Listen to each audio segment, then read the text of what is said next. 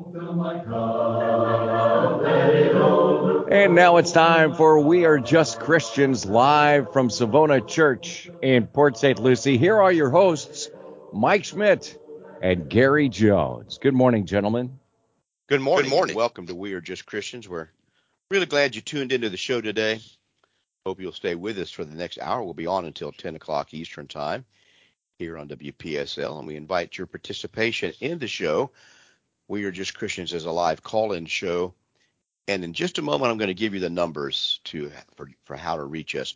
My name is Mike Schmidt. As you just heard, I'm one of the elders and the preacher of the Church of Christ on Savona Boulevard, and Gary Jones is my partner. How you doing, Gary? I'm doing fine this morning, Mike. We try to present this show for you each week to talk about the idea of being just a Christian and not part of some man-made denomination. And we make our decisions as best we can based on what we understand the New Testament to teach about how not only the church, but how we as individuals ought to be living. So we believe the New Testament is authoritative. So when you call the show, whether you're religious or not, we're going to try to give you an answer from the New Testament or from the Bible about what we think is the right course of action or the right way to understand things. So we'll talk about different human traditions and different religions, and we'll always try to point back to what the Bible says about things before we give you an answer. So we hope that you'll also develop this attitude of always asking, well, yes, but what does the Bible say? Rather than just taking the word of a priest or a preacher or somebody else, and including us, including our word about things, that you'll take a look into the New Testament to see what it actually teaches. So, Gary, do you want to quote your favorite verse? Yeah, I was about the right place, isn't it? About the right place. I was thinking about that. John 12:48. Jesus is speaking, and he says, He who rejects me and does not receive my words has that which judges him. The word that I have spoken will judge him in the last day. There you go. So Jesus says that his words will judge us. He implies a lot of things in that he's the Son of God, that he has the right to judge us, that we will be judged. We will be judged by the words that he speaks up against them, not some counsel or what our own thinking. He's not going to ask us, well, how did you feel in your heart when you did these things? That's not the question that Jesus is going to ask us in the end, you see. So his word is authoritative, and there is a day of judgment coming. All those things we believe the New Testament teaches, and therefore we believe them and try to teach them. Now, we would love for you to call the show, whether you're a believer or not, with any kind of, if you have complaints or negative things that you'd like to talk about religion or religious people, or the questions about the Bible, or even personal questions that come up in your life about, how things are, feel free to call. You're not going to be judged on this show. You're not going to be harangued, not going to be taken advantage of. We're just going to talk together, and we're going to look at the scriptures. You can reach We Are Just Christians by calling 772-340-1590. That's the regular call-in number for WPSL, 772-340-1590. And then you can also reach us a couple of other ways. One is by text message. Some people prefer that. You may text two different numbers. One's mine, one's Gary's. My number is 772-260-6120, 772-260-6120. And then the other number is 772-260-6220, 772-260-6220. Those are the ways you get a hold of us. You can also reach us by email, which is we can't respond to we can respond to text during the show, and often do, but we can't respond to emails very well. There's too many things to manage during a live show. But you can reach us by email at justchristians@att.net. Justchristians@att.net is the number to reach us.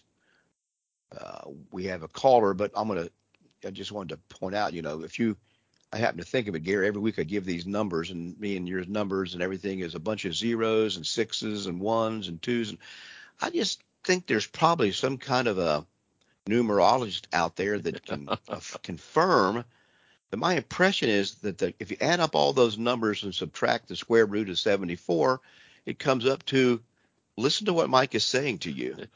I think that's what that message is, if you look at it. There's one thing I'd like to say about what we read. Jesus says, the word that I speak will judge him in the last day. I just admonish our readers, and we'll get to the call in just a second. Read the Bible. Do not be afraid to read it yourself. It was written for you to read and understand. And we don't often point that out, but one of the It's things, not like a how-to video. no, it's not like a how-to video. It's different, it's, but you can understand it's going to challenge you at every level. Yes. Yes, it really is. And that's part of the benefit of it. And just note how many times in his life Jesus says, well, here's one, Matthew, I'm just going to read a phrase here, pardon. Matthew 12:3. Says, have you not read? Right. Okay, in Matthew 12:5, have you not read the law that on the Sabbath? And he goes on. All of these things, Mark. He asked one guy, how do you read it? How readest thou? Challenging them about what the Word of God said. Challenging them about what the Word says. And then when we come down to Paul in Ephesians 3 and 4, he says, for this reason I, Paul, the prisoner of Christ Jesus, for you Gentiles, if indeed you have heard of the dispensation of grace of God, which was given to me for you, how that by revelation he made known to me the mystery, as I have briefly written already, by which when you read, you may understand my knowledge in the mystery of Christ. I mean, it just doesn't get any plainer than that. Right. There it is. That's how we get knowledge from the Bible, from God, is that way. Well, let's go to the phones. Are you there, Jerry? Good morning, Mike. Good morning, Jerry. Gary, I'm sorry. I'll be brief. I was wondering, in the passage in the Bible, when I talk about a workman passing into heaven, it's like going through the eye of a needle. When you take into account the meaning of benevolence, what it means to show kindness towards other people, I wonder if I got the word correct, and just what was his meaning. And I'd like to listen off air, Mike, is that okay? That'd be great, Jerry. We if you want to listen off air, I appreciate you calling in very much.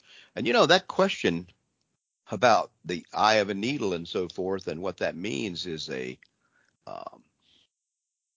it's a pretty common question. I mean, it's one that people have struggled with, the meaning of this passage, and it's in Matthew 19. It's also in Luke 18:25. Also, yes.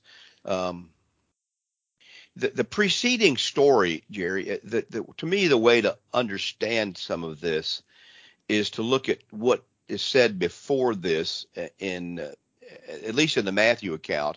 I'm trying to remember the context in Luke. Maybe it's the same thing, but I think it's also in Mark 10. It's the same in Luke. He tells them that a young man came to him. One came to him and said, "Good teacher, what things shall I do that I may have eternal life?" And he says, "Why do you call me good? No one is good but one, that is God. And if you want to enter into life, keep the commandments." In other words, follow the law of Moses. They were living in Jesus' lifetime. He was living under the commandments of Moses, the law, as a Jew, the law of Moses. And he urged the people to keep, those were God's commandments. The law of Moses was, you keep the commandments. That's what he tells this man. And so he said, which one? And so he lists some. Thou shalt not murder. Thou shalt not commit adultery. Thou shalt not steal. You shall not bear false witness. Honor your father and mother. And you love your neighbor as yourself. And the young man said to him, all these things I have kept from my youth up. What do I still lack? And Jesus said to him, if you want to be perfect or complete, that's how we know what the word perfect means. It doesn't mean sinless. It means complete or full. Go, sell what you have, give to the poor, and you'll have treasure in heaven. And then come and follow me. So he tells him, go, sell what you have, give to the poor, and come and follow him.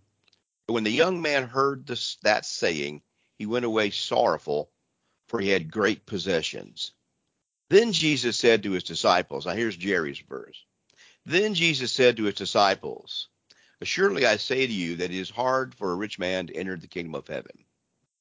And again I say to you, it is easier for a camel to go through the eye of a needle than for a rich man to enter the kingdom of God. When the disciples heard it, they were greatly astonished, saying, who then can be saved?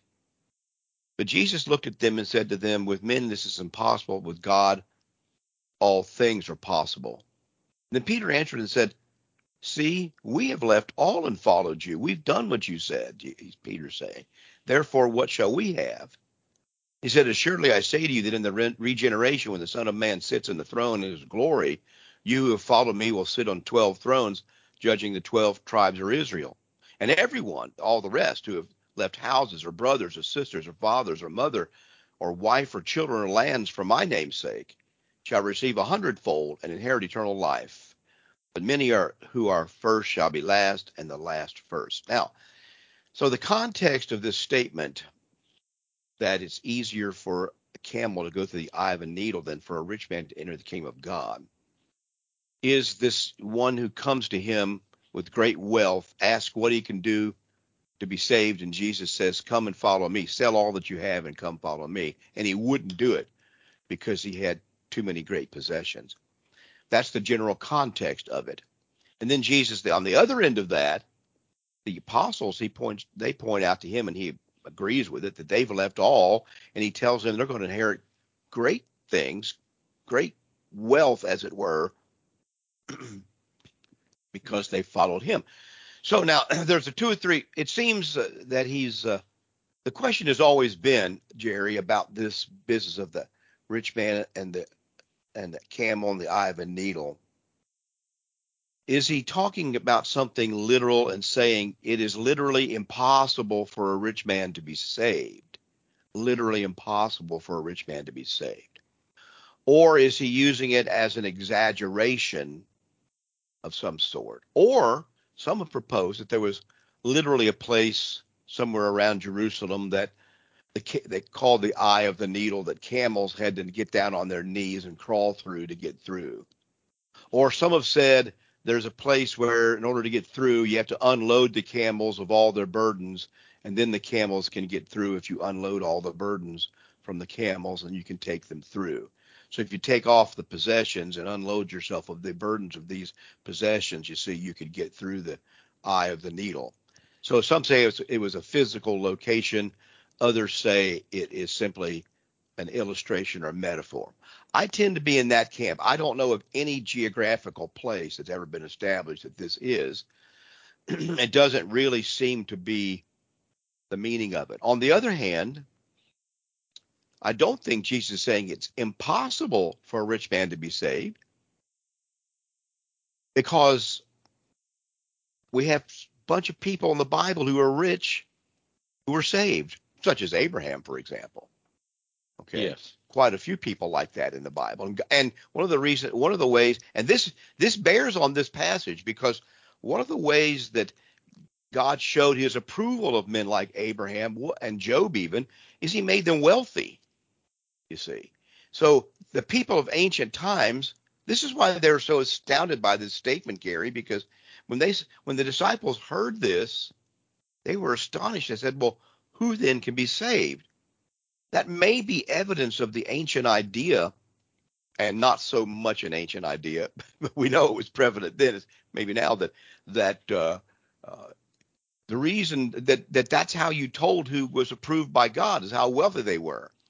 That the poor people, obviously, God didn't like them because he didn't bless them. They must be wicked. They must be wicked in some way. But the rich people must be good because God is blessing them. Don't you just love it today, Gary, when people spend half their time buying into the envy of the rich and so forth? There are people that were celebrating this billionaire that got killed on this submarine. They were that Mother Nature just, consumes billionaires, and isn't it a wonderful thing? There were lots of tweets like that from the communists and socialists and progressives among us. On the other hand, if you gave them a chance to be a billionaire, they would take it. Oh, yeah. See, this is the thing. We have this idea that the problem with a billionaire to these people, to Marxists, is that they're not the billionaire. Okay. Well, But what does this mean? Are rich people blessed? Is that no?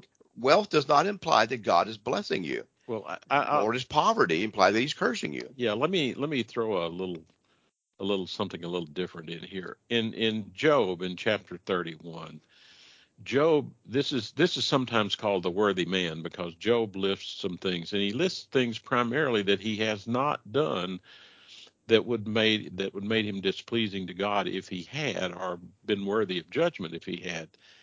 And in Job 31:24, now remember, God calls Job a righteous man, a blameless man, is I think the word that's used. Right. And in Job 31 verses 24 and 25, Job says, basically in effect, he says, these are things I have not done, because if I had done these things, it would be worthy of, being judged or persecuted. He says, if I have made gold my hope, or said to find gold, you are my confidence. If I have rejoiced because my wealth was great, and because my hand had gained much. That basically is the condition of a rich man in many ways. And when you look back at what the rich young ruler did back in Matthew and Luke, he was kind of making his wealth his hope. He was Yeah. looking for eternal life, and he was trying to make wealth his hope for eternal life. The way I would say that this passage teaches, we should teach what it teaches us about possessions or wealth. It's really, in the end, a question of how tightly you hold it, not Yeah. whether you have it. How tightly do you hold on to it? If I've made it Uh, my hope. right. Yeah. There you go. Are you willing? He didn't tell the young man he was bad because he had the money. He said, just let it go and trust me. And Jesus even tells the disciples that when you do this, I will bless you. When you are, and that's part of Jerry's point here about benevolence. He mentioned benevolence, and benevolence does have something to do with um, this whole question that you have to be willing to let it go and give it away or do what you need to do with it, and not trust in it as your hope. Uh, so God then can keep blessing you because He knows you're the kind of person it's not going to destroy. But people today are so enamored about physical things and even physical beauty and all that, they'll do anything to hold on to these things and to accumulate it. And therefore, it becomes a trap and a snare to them. Job goes on to say, and this is the point I think in this passage, in 24 and 25, he even goes so far as to say, it's not just gold. If I have rejoiced because my wealth was great and because my hand had gained much, we realize it's not really our hand that gained it. He goes on down into 28 and he says, this also would be an iniquity deserving of judgment, for I would have denied God who is above. Right, By putting those things first, I'm denying God. right. There's another passage about this that I think Americans and those of the world that God has blessed, and generally speaking, if we're living in the United States of America, Just we're all of we're us are blessed. blessed. Okay, beyond, and we need to continually these posts I see people complaining because their fries were cold from McDonald's, or I don't even eat at McDonald's. I don't eat that trash. I'm too good for that kind of trash, and all this kind of stuff. How ungrateful people are. All food is clean. But we shouldn't stop there, Gary. That's what the Bible says. All food is clean if it's received with thanksgiving. If you have the finest delicacies and you don't receive with thanksgiving, it's unclean to you because it's condemning you. I may have mentioned this before. I watched some of these some of these British shows, British crime dramas, and there was one show about a chef who was a kind of a detective. Strange combination. He fancy chef, and all these wealthy people there in these shows, and they always having these dinners, and the show kind of ends with this big fancy foods of all kinds, how wonderful all it is. And I did not once in this entire show see anyone bow their head and give thanks for any of the great food and all the ingredients that they show. They were playing up all how wonderful all this is, how great it tastes, how sumptuous it is. Not once did one person bow their head and give thanks. It was striking to me. But here's what he says in First Timothy 6. This is a passage that we really should spend some more time. If you want to do something productive for yourself today as a modern American, take a look at this passage today and think about what it really means. He says in 1 Timothy 6, verse 6, now godliness with contentment is great gain. For we brought nothing into this world, and it is certain we can carry nothing out, although people do try, don't they? Try to get buried in their 57 Chevys. Well, now, we don't have to even think about modern times. The pharaohs buried themselves and even the poorer people with all kind of possessions in their tombs so they could carry it to the next world. And it's still there. We found it. They didn't use it, okay? Because they were wanting to carry it all out, I guess, in some fashion, but they didn't. And having food and clothing, with these we shall be content. Having food and clothing, with these we shall be content. Well, that depends if it's actually gourmet food and the coffee's a certain blend, ethically sourced from certain places, and the meat is this and that, a certain kind, aged a certain way, then we can be content, right? And the clothing has to be of certain labels and materials and fit just right, and the right styles. My wife was explaining to me, Gary, that that a certain class of women, they won't wear certain patterns from one year to the next because that's obvious to their friends that that's last year's pattern of material or cut. And it would be an embarrassing thing for them to appear in public in that kind of a dress or blouse because it's got a pattern from last year that the designers used, not this current year. Now, these are the kind of rich that cannot inherit the kingdom of God. I'm going to be plain about that. That's exactly what he's talking about here. That kind of person with that kind of attitude, I won't eat certain things because they're not fine enough. This is a glutton. A glutton isn't having an extra helping at supper. A glutton is having to have only certain things can pass your muster and your lips, and only certain kinds of clothing and those kind of things can be, you can wear them. He said we should be content having food and clothing. Generic. Okay, generic. I mentioned to some poor people that I deal with occasionally, well, you can get some nice shoes at the Goodwill, or you can you need a work shirt. They have them down at the Goodwill for a few dollars. And the look I get is, are you kidding me? Me go to Goodwill, even though they're asking me for money? You know what I'm trying to say? Yeah. I get the look.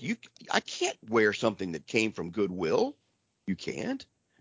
I do it all the time. But anyway, they would then view me as less in status in their eyes because I bought clothes at Goodwill or wear them and encourage them to do so. Well, let me tell you something. If you don't have much money and you want to keep the money you have, you need, but nope, can't do that. Anyway, he said, but those who desire to be rich fall into temptation and a snare. I saw a meme, Gary, this week on the somewhere that said, if money is the root of all evil, how come churches ask for it? Well, he got corrected right away that the Bible does not say. One guy said misquoting passages is the root of all evil. That was I thought that was a good. The Bible says the love of money is the root of all evil. So you can be very, very poor and have the love of money and become an evil person because of that. Having the money isn't the problem. It's loving the money.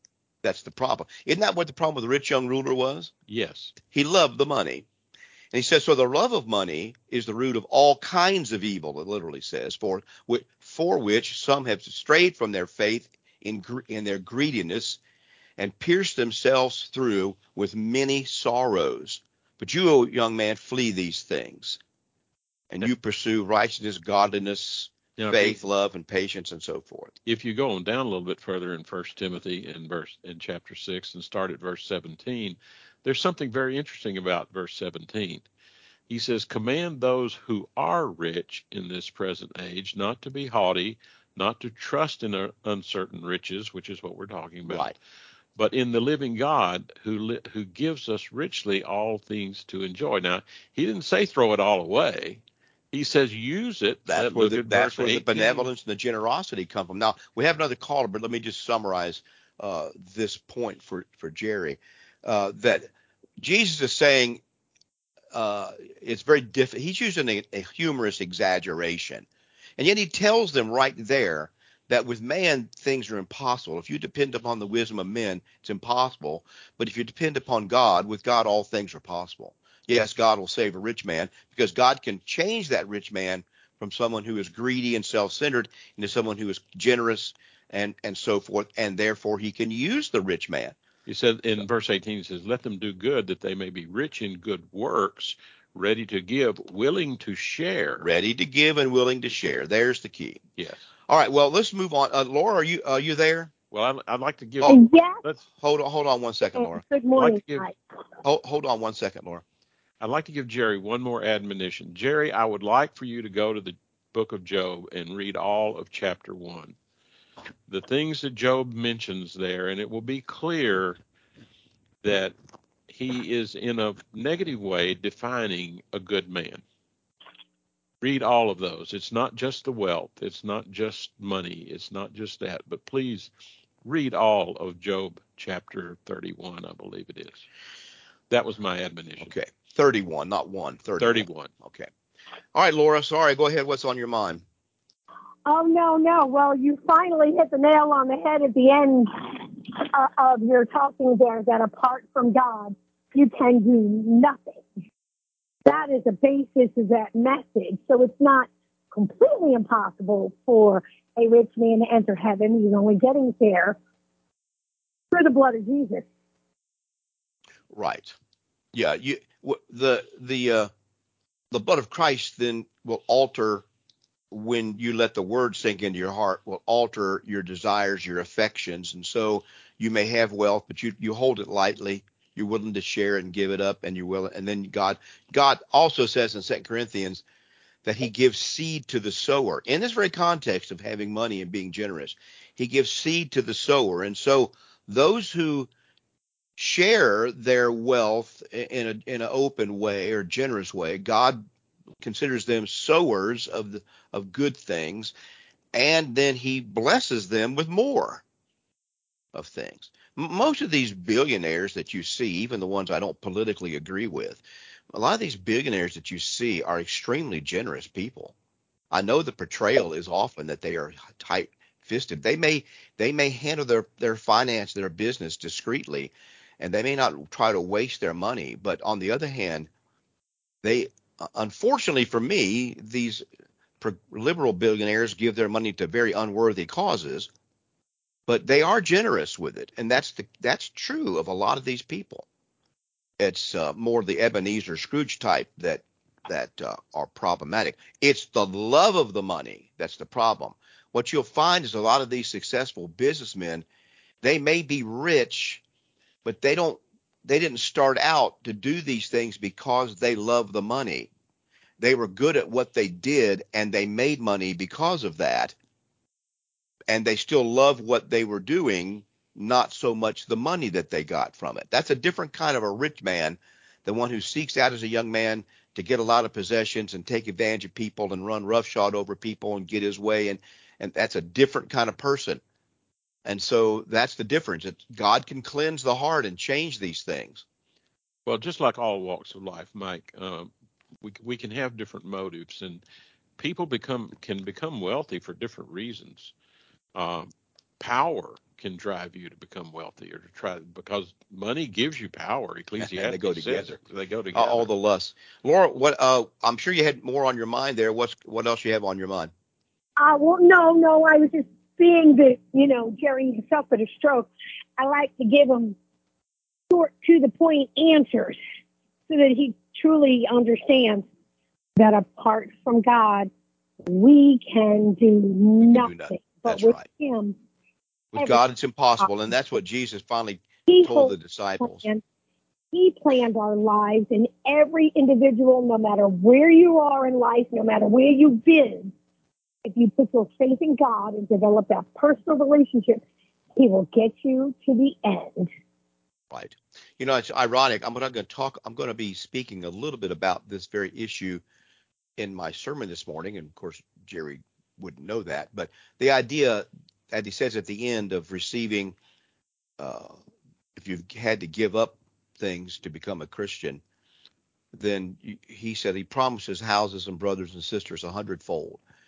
And what that means, I'm going to talk a little bit about that because this morning, God can only bless us in the end to the extent that we're willing to be blessed, or to sometimes he blesses us because he gives us houses and friends and security because we ourselves are the kind of person that others respect and love. And I'm going to talk about that story in 2 Kings 4, Laura, where the woman didn't have any oil and was starving, and Elisha said, go to your neighbors and collect all the pots you can and so forth. And she did, and she had got all this pots. And when the oil didn't run, she began to pour into the pots, and it never ran out. Now, had she been the kind of person I've met a lot of, she might have been able to find one neighbor that would help her with one little pot, right? But she had apparently lived the kind of life before that time that she found lots of neighbors that had lots of pots and pans she could borrow, and she filled them up and was able to take care of her problem. God could bless her to the extent that she herself had been a blessing to other people. And that's a lesson that's, you can't get that in the spur of the moment. A lot of people that come for help from churches, for example, they want instant help to solve all their problems, but the kind of help they really need is the kind that would have accumulated over many years. Now, those are the folks that will never have anything to do with the gospel or darken the door of a church, as they would say, until they are in desperate need. And as soon as the money is handed to them, they disappear and they're never seen again. So God can't really bless those people very much. I can give them a little cash out of my pocket or something, but that's nothing compared to the blessing that they could receive if they would put spiritual things first. But they put addiction first. They put other passions first. Therefore, God can't bless them. It's a hard thing. It's what it is, though. Remember that story with the oil and Elijah and the widow and her son? Didn't he ask her to make him a cake first, like honor the prophet of God that showed up in front of you, and then you will see what God's hand can do? I don't remember that part of it. It's in 2 Kings 4. There's another widow. Yeah, there's another widow right after that had been Elisha had been traveling through that area some, and this couple would I don't think she was a widow, but they would invite him in. In fact, since he stopped so often, they made a little special room for him with a bed and a lamp and everything. And he said, I want to bless this woman. And so he told her that next year this time you'll have a son. And she warned him, don't do this to me.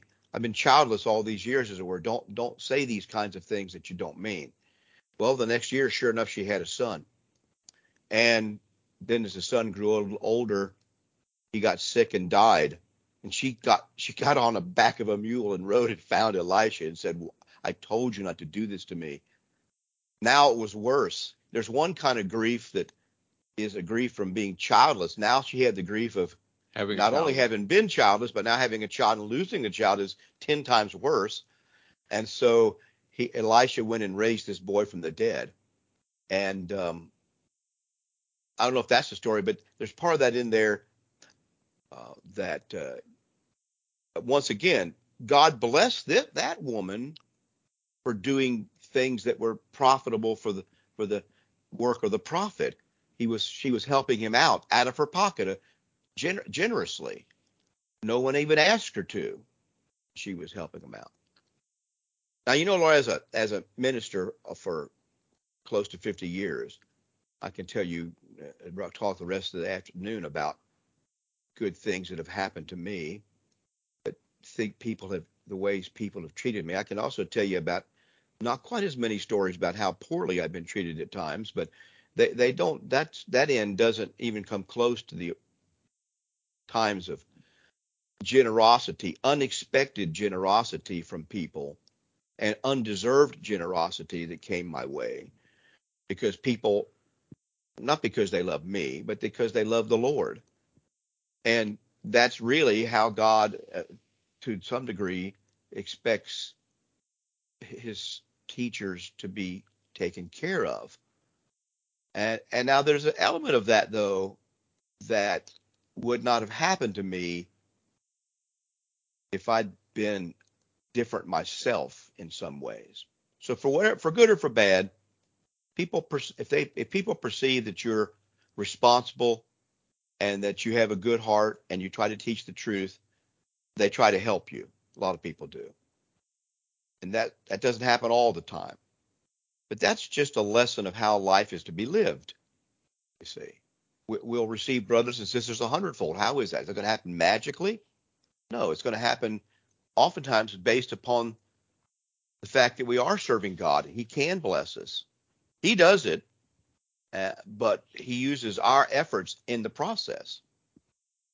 So anyway, I'm probably not Well, Mike, addressing your. That's what we are created for. He says in Ephesians that we were created for good works.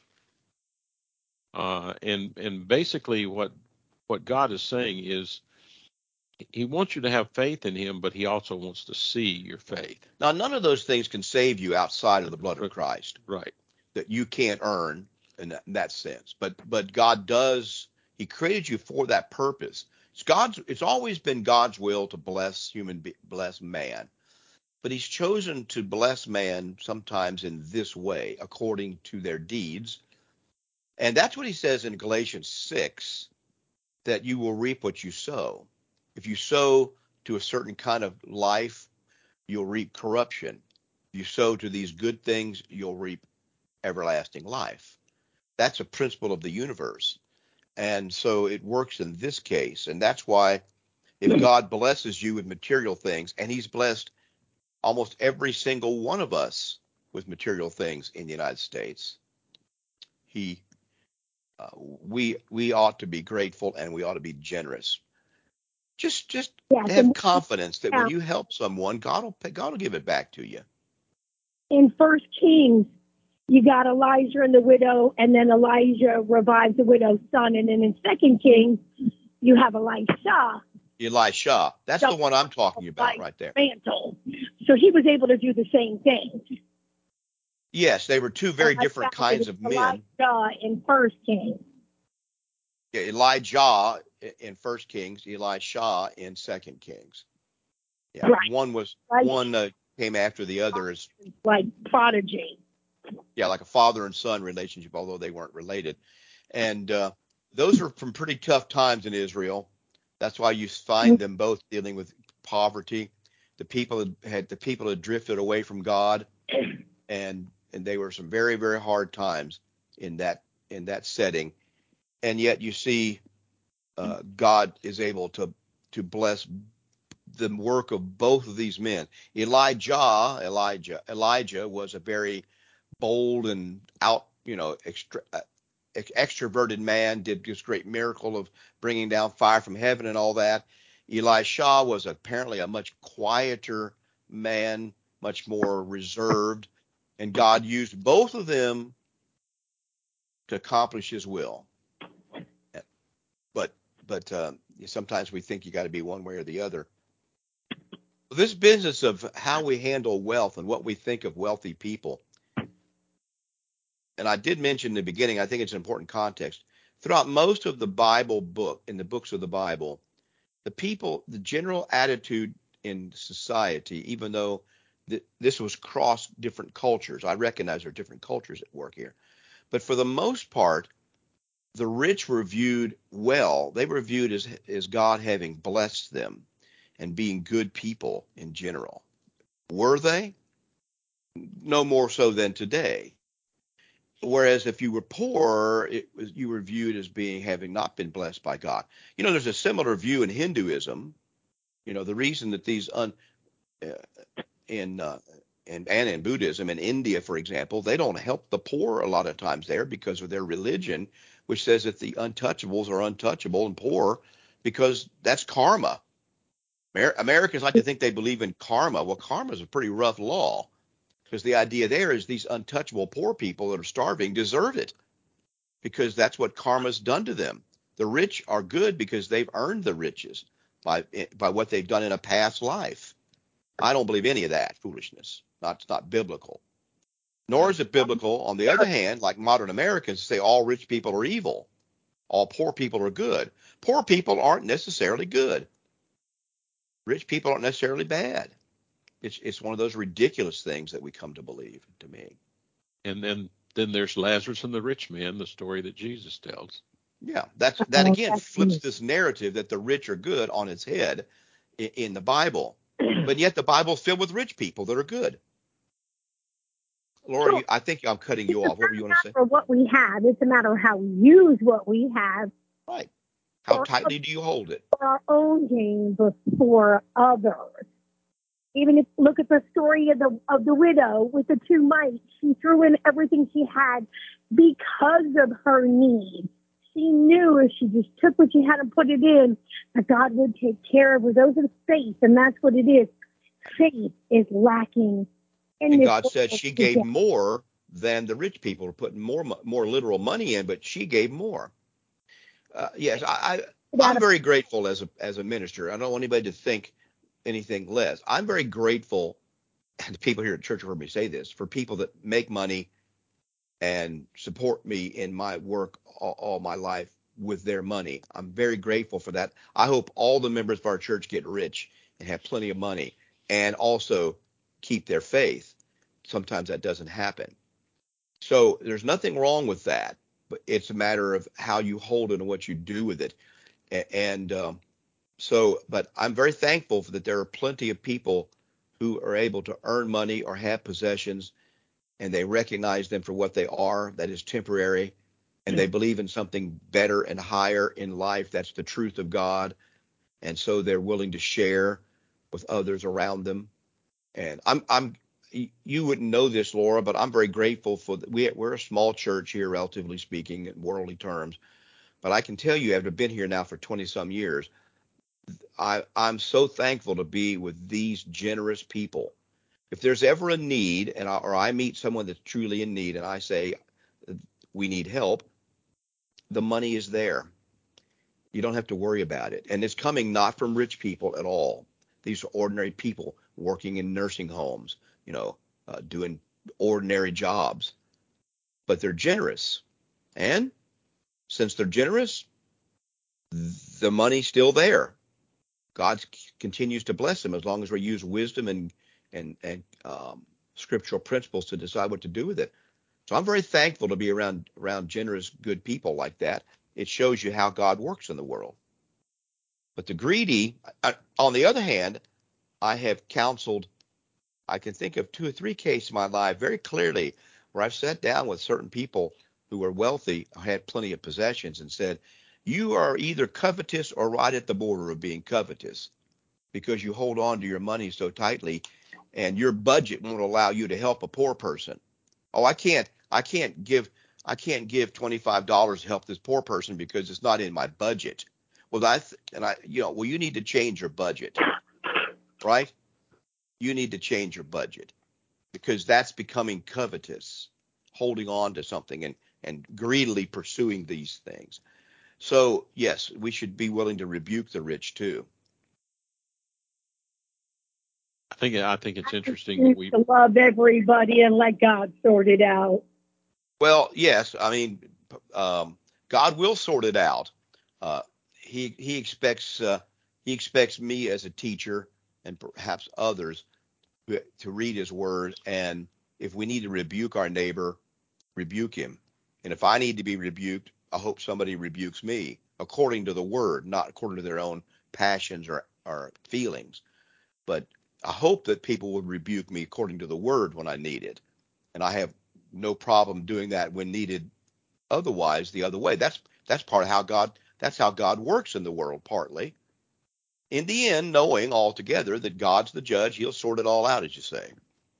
But then again, if we're not careful, pride will keep us from doing that. We often don't listen, and it's something we have to guard against completely all the time. The wonder of it all is, what does God think about that rich man who's generous only because he's wants to look good? And that's the way the Pharisees were. You see, Laura, at the temple, well, Jesus talks about this in Matthew 6 about they make a great display of giving, of their throwing the money in. They had apparently these vessels, these pots, and from what the description that I've read is, they had like a horn at the top. There was a wide opening at the top of these brass pots at the temple where people would come by and give their alms or pay their temple tax and whatnot. And so what the rich did sometimes, apparently, the Pharisees and the other phonies, not the true good rich men like this. The rich young ruler was probably a good man, what we would look at from the world. But they would go get a bunch of coins. Let's say they wanted to give $50. I know they didn't have bucks, but let's say they would get coins, and they would walk by and throw all the coins in, and it would make all this clatter and racket, like one of those machines they used to have at Denny's. You put the dime in the top, and it goes down, makes all this noise. The kids love it. Well, they would do this and throw all the coins in. They'd all rattle and slowly go down, and people would all turn and look. Who gave that much? They would all turn and look and see who it was, and they're still standing by the pot, basking in the glory of all the money they just gave. That's what Jesus is saying, don't do. Because he's saying you can do that, but that's it. That feeling you got of everybody thinking you're a great person, that's all the reward there is. There's no more reward. I won't bless you at all. Beyond that, I won't bless you. You got your reward. But he says you give. Don't let your left hand know what your right hand does. Isn't that one of the expressions Jesus uses? Yes. Don't meaning you do these things quietly and not ostentatiously, not drawing attention to yourself. You don't have to always give anonymously, but you're not doing it for show. And so these people then would come along and put in one coin. They gave at least as much, but they weren't making a show of it. So we have this is a heart problem, isn't it? This is definitely a heart problem. Well, it's something we have to learn, and Paul says, imitate me as I imitate Christ. And yet the writer in Hebrews talks about Jesus in this way in Hebrews 5, beginning around verse 8 or so. It says, though he was a son, yet he learned obedience by the things which he suffered. And having been perfected, he became the author of eternal salvation to all who obey him. Our obedience to his word is extremely important. Right. It cannot be ignored. And in order to learn obedience, we have to sometimes suffer. God does that in teaching us. He does a lot of things that sometimes we don't like, but we have to learn from it. And particularly, we have to learn from the scripture. If we want to understand and imitate Jesus, we have to learn from the scriptures what he said and what he did and all the reasons for that. Because he says, having been perfected, he became the author of eternal salvation to all who obey him. If we do not obey what's in the scriptures, if we do not obey the gospel, we will be lost. Right. Amen.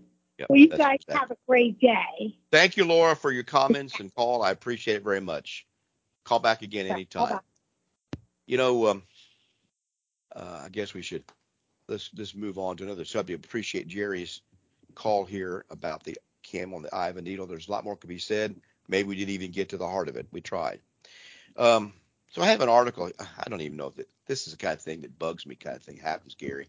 I've got some of these. This is what I ran across this week. Here's the title, and I actually unsubscribed to a couple of things this week because the headlines are just clickbait. They're supposedly like news sources, and it says you won't believe what Joe Biden just did. And blah blah blah. They don't. Then you read it, and there's almost nothing. There's about nothing there, and the truth is, that they pretend to be a news organization. A news story would say Joe Biden says such and such or did such and such. It would tell you in the headline, And I had journalism classes, and you're supposed to put into the headlines, and the lead paragraph should encapsulate the gist of the story, right? But they don't do that. They just want you to click on it. So here's one. If every woman believed every word in this 3-minute video, it could literally change the world. Well, so I clicked on it because this is, Well, it was only 3 minutes, right? Yeah, and I can't show you the video, obviously, but let me read you some of the things this video says. And here's the women. This is for every woman who's supposed to believe this now, Gary. You are beautiful. I'm sorry. Not all women are beautiful. Now, we could, and I don't think they were defining beauty there as physical or spiritual beauty. Young women are being taught that even if they are not that attractive, they are beautiful. It's simply not true. And that just starts the whole thing off wrong. You are smart. Are all women smart? No, they're not. Not smart compared to other. You are funny. Are all women funny? Most women have a much less of a sense of humor than men do. You know how I can know that? Because how they just reacted to me saying that. Okay. Women are not as funny as men, in generally speaking. That's why it's rare to have women comedians. Women are not all funny. You are kind. Are all women? Is every woman kind? The Bible is wrong. If this is true, the Bible is wrong because the Bible pictures many unkind women, many wicked women in it. Okay, just like it does many good men and many wicked men. You are unique. Well, that might be true. You're worthy of love and affection. Okay, that's probably right. Even if you're ugly physically, or even if you're ugly spiritually, and not that bright, and you're not that funny, or you're worthy of love and affection. Yes, you are. I agree with that one. You're never too much, and you're always enough. Now, you can be too much, okay? That's just nonsense to say to a woman, you're never too much, and you're always enough. It says, What's that called? Word salad? yeah. Something like that. It says, let me see if I can. Let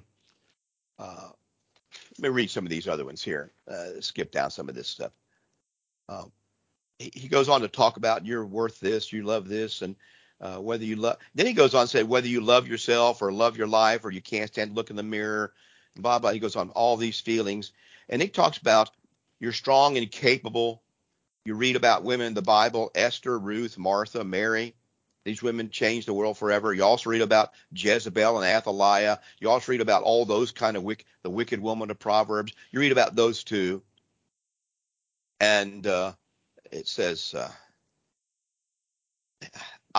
in the end it says, I am awesome, and please don't forget it. Now look, the worthy woman of Proverbs and the other worthy women like Sarah in the Bible and others are not walking around all day, Gary, with a mirror in front of them saying, I am awesome, I am beautiful, I am worthy. They're not that. And when you have to walk around with a mirror all the time, looking into it, or a phone saying, I am awesome all day, you're probably not. Okay, you're probably not awesome. You may need help, you may need encouragement, but this is not going to change the world for the better. I'll go back. Gary knows one of my sayings. People want to change the world. I want to make a difference. They say, well, Hitler made a difference. Don't you want to make a difference for good? Well, that's what this article is. Yeah, it could change the world if everyone believed this, for the worse. Because there has to be a healthy dose of humility in being a woman, just like there does in being a man. That article doesn't give you that. That article just puffs up people that sometimes those same people need a good case of self-examination. They need a real good case of reorienting their priorities and reorienting their thought processes, not just because they're a woman, but because they're a human being. So this kind of drivel on the internet it's common in the female world for that kind of drivel to be put out as something life affirming. Some people, Gary, do not need to be affirmed. Am I allowed to say that on the radio? Some people and some behaviors do not need to be affirmed. They need to be I just keep coming back to. Gary's smiling. He doesn't know what to say here. Well, no, I keep coming back to Isaiah 57:15. For thus says the high and lofty one, who inhabits eternity, whose name is holy. I dwell in the high and holy place with him who has a contrite and humble spirit. Right. That's what we need to. This kind of article does not produce that in women. It produces a vain and self-oriented woman. Those are not good women. If the same kind of article was written about a man, you probably couldn't even get an article like this about men published. If I wrote something analogous to this, I made a video about young men, yeah, it would never get anywhere. It would never be published by anyone. It would be considered, such ridiculous drivel or misogynistic stuff that no one would publish it. But here now, this is on a Christian website. This is on a church leader's Christian faith woman website, put forth for Christian women. That doesn't sound like Proverbs 31 or 1 Peter 3 to me about how women ought to be taught and what women ought to be taught, that you just quoted for one thing. So anyway, I know I'll probably sound more upset about it than I am, but it's just constant. That's Isaiah 57:15. Yeah, it's just not useful. And young men, if you meet a young woman that's been imbibing this kind of stuff and spouts this kind of stuff to you, you need to back away and go find a wife somewhere else. You really do. You need to think twice if they're having to affirm themselves every day that no matter what they do, they're beautiful, or no matter what they say, they're funny or smart, and all the other stuff that goes on in here. Now it's one thing to encourage women, encourage girls, and I know they have a problem with self-image sometimes, but some of that's because they believe the world that tells them that physical beauty is everything. They're believing it. Stop believing that about yourself and so forth. But young men need encouragement too. And it's just as hard to be a young man as it is to be a young woman. And young men have body issues and all the same issues girls do, and they don't receive the kind of help that girls do in this. But puffing yourself up and not being realistic about it will never help. There's an old song out there that rings true for men when men hear it. Who is it now? I just saw this the other day. I want to say Travis Tritt, but that's not who it is. You don't know you're beautiful. She don't know she's beautiful. Gary never listens. He listens to NPR classical music. He doesn't know good songs like She Don't Know She's Beautiful. Sharon probably knows it. You look it up. Sharon probably. I hope everybody's Googling that right now, because that's what men find attractive. She is beautiful, but she doesn't act like it and know that she is and strut around like a peacock with fake eyelashes and all the makeup and all the other garbage that they put on and puffing up their body parts here or there. This is not Christian womanhood. It's vanity. And this article seems to kind of promote that kind of self-absorption. That's why I object to it. Well, I'm thinking of two scriptures, Matthew 5:3. Blessed are the poor in spirit, for theirs is the kingdom of heaven. And blessed are the meek, for they shall inherit the earth. Now, we're going to have to come back next week and define meek, because I know what everybody else is thinking is not what that word is here in Matthew. But he's talking about people who are humble and contrite in heart. I'm so grateful every day that God bless me with a woman that now somebody just texted me One Direction sang that song. That's not the one I'm thinking of. But God bless me with a woman who was nothing like any of that. And yet she truly is beautiful. And Gary the same way. All right. Our time is gone today. Thanks for listening to the show. We really appreciate it. Don't let the last few minutes turn you off from ever listening again. But think about what's being said. We appreciate it. Take a look at our website, wearejustchristians.com. Wearejustchristians.com. And you'll find lots of resources there. Come and visit us. We meet at 2196 Southwest Savona Boulevard here in Port St. Lucie, 2196. You'll find a warm welcome, ordinary people. You won't be asked for money or embarrassed in any way. Come and give us a chance, and we really appreciate it. Thank you very much. May God bless you until next week.